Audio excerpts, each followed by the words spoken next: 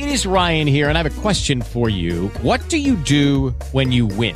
Like, are you a fist pumper, a woohooer, a hand clapper, a high fiver? I kind of like the high five, but if you want to hone in on those winning moves, check out Chumba Casino. At ChumbaCasino.com, choose from hundreds of social casino-style games for your chance to redeem serious cash prizes. There are new game releases weekly, plus free daily bonuses. So don't wait. Start having the most fun ever at ChumbaCasino.com. No purchase necessary. VGW Group. Void where prohibited by law. See terms and conditions. 18+.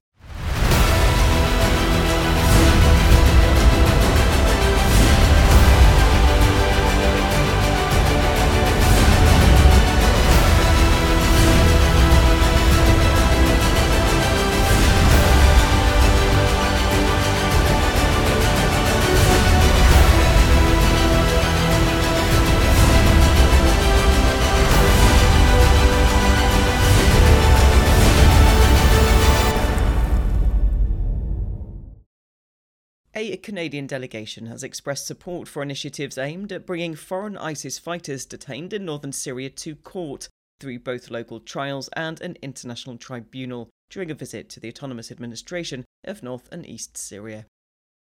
The International Federation of Journalists has called for an independent investigation into a recent drone attack on a vehicle carrying reporters in Kurdish-controlled northeast Syria. The Federation emphasised that this was the second time Turkey has been accused of drone strikes on journalists in the region. In an exclusive Media News interview, Megan Baudet, the Director of Research at the Kurdish Peace Institute, analyses the disturbing trend of Turkey targeting feminist Kurdish journalists in northeast Syria. The Turkish Alevi Baktashi Cultural and Cemevi Directorate, established by the Turkish government in 2022, has been strongly criticised by the democratic Alevi associations as having been orchestrated as a cultural genocide project. Learn more with Media News. Trying foreign ISIS fighters detained in northern Syria through local trials and an international tribunal is the right programme to ensure justice, said the Canadian delegation that visited the autonomous administration of North and East Syria last week, adding that they remain committed to ensuring Canada's key role in advancing these initiatives. In response to the administration's previously announced plans to try ISIS members, the Canadian delegation expressed appreciation for significant efforts made by the Kurdish-led autonomous administration in initiating local trials for individuals implicated in human rights abuses. Given the magnitude and gravity of the offences committed, this presents a significant challenge. Canada and other nations must provide assistance, the Canadian representative said. These remarks came during the official Canadian delegation visit to the region, led by Senator Kim Pate from the Canadian Senate, to discuss the repatriation of foreign nationals from families associated with ISIS. The International Federation of Journalists has called for an immediate independent investigation into a recent drone attack on a vehicle carrying reporters in Kurdish-controlled northeast Syria. The Federation emphasised that those responsible for crimes against journalists must face consequences. The drone attack, suspected to be Turkish, targeted a car carrying journalists from all-female TV channel Jin near the Syrian-Turkish border on the 23rd of August, killing the driver and injuring one of the passengers.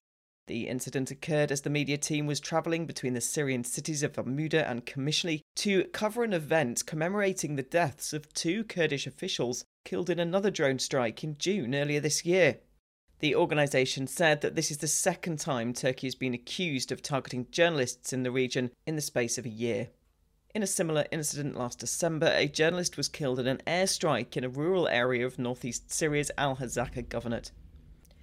The Federation's General Secretary, Anthony Belanger, stressed the need for heightened protection for journalists and media workers. In line with this sentiment, the Federation is advocating for the adoption of a new international convention at the United Nations aimed at bolstering the safety of journalists operating in conflict zones. Discussing the disturbing trend of Turkish drone attacks targeting feminist Kurdish journalists, Megan Baudet, Director of Research at the Kurdish Peace Institute, spoke to Media News in an exclusive interview. The interview came after a drone strike in northeastern Syria last week that left feminist Kurdish reporter Delila Agit severely injured and her driver dead. Baudet said that Agit is the second feminist Kurdish journalist to have been targeted by Turkey in less than a year. In October, feminist Kurdish journalist and prominent academic Nagihan Akarsel was shot and killed near her home in Iraqi Kurdistan. The following is an excerpt of Bodette speaking out on the issue. The full interview is available for viewing on Media News' YouTube platform.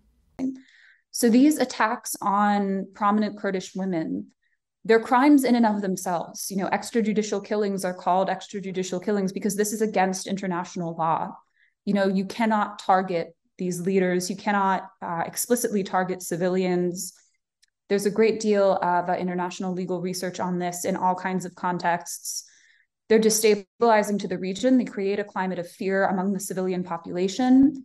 They hinder the work of women's movements, both by removing competent leaders and by creating a sense of fear among women that prevents them from associating with these movements or joining and participating at high levels themselves. And they contribute to democratic backsliding and instability across the region because they create this situation where Turkey has, through its military aggression and these drone strikes, these intelligence operations, given itself the ability to target and kill people with whom it does not agree. As far away as Europe, in Iraq and Syria, those are still sovereign countries. Those are not parts of Turkey. Turkey cannot operate there. And even to be able to force the authorities of these countries to look the other way when Kurdish women, when Kurdish activists are killed under suspicious circumstances, that's a threat not only to these women, their families, their communities, but a threat to the entire concept of what a democracy is, of what sovereignty and territorial integrity are. So this is a very destabilizing pattern, and it has a lot of impacts, both in the directly impacted regions and communities and beyond. The Turkish Alevi Bektashi Cultural and Cemevi Directorate, established by the Turkish government in November 2022, has been strongly criticised by the democratic Alevi associations as having been orchestrated as a cultural genocide project. The Democratic Alevi statement, released on Monday, condemns the objectives of the Directorate and warns against the implications of its continuing existence. The Democratic Alevi Association defines the Directorate, established under the Turkish Ministry of Culture and Tourism by presidential decree, as an attempt to arrange the appointment of government trustees to Cemevis, the name for Alevi houses of worship, and establish a state-controlled Alevi religious authority. The Democratic Alevi statement emphasises the persistence of the Turkish government's assimilation policies, shedding light on the activities of the Directorate. It calls upon the public to be vigilant and to resist this organisation, asserting, "We urge everyone to be sensitive to and stand against this Directorate, which has been established with the intention of eradicating Alevism altogether." The Democratic Alevi Association's demands include equal citizenship for Alevis, the restoration of their sacred sites, and a rejection of the government's attempt to reinterpret Alevism within the framework of its own religious authority.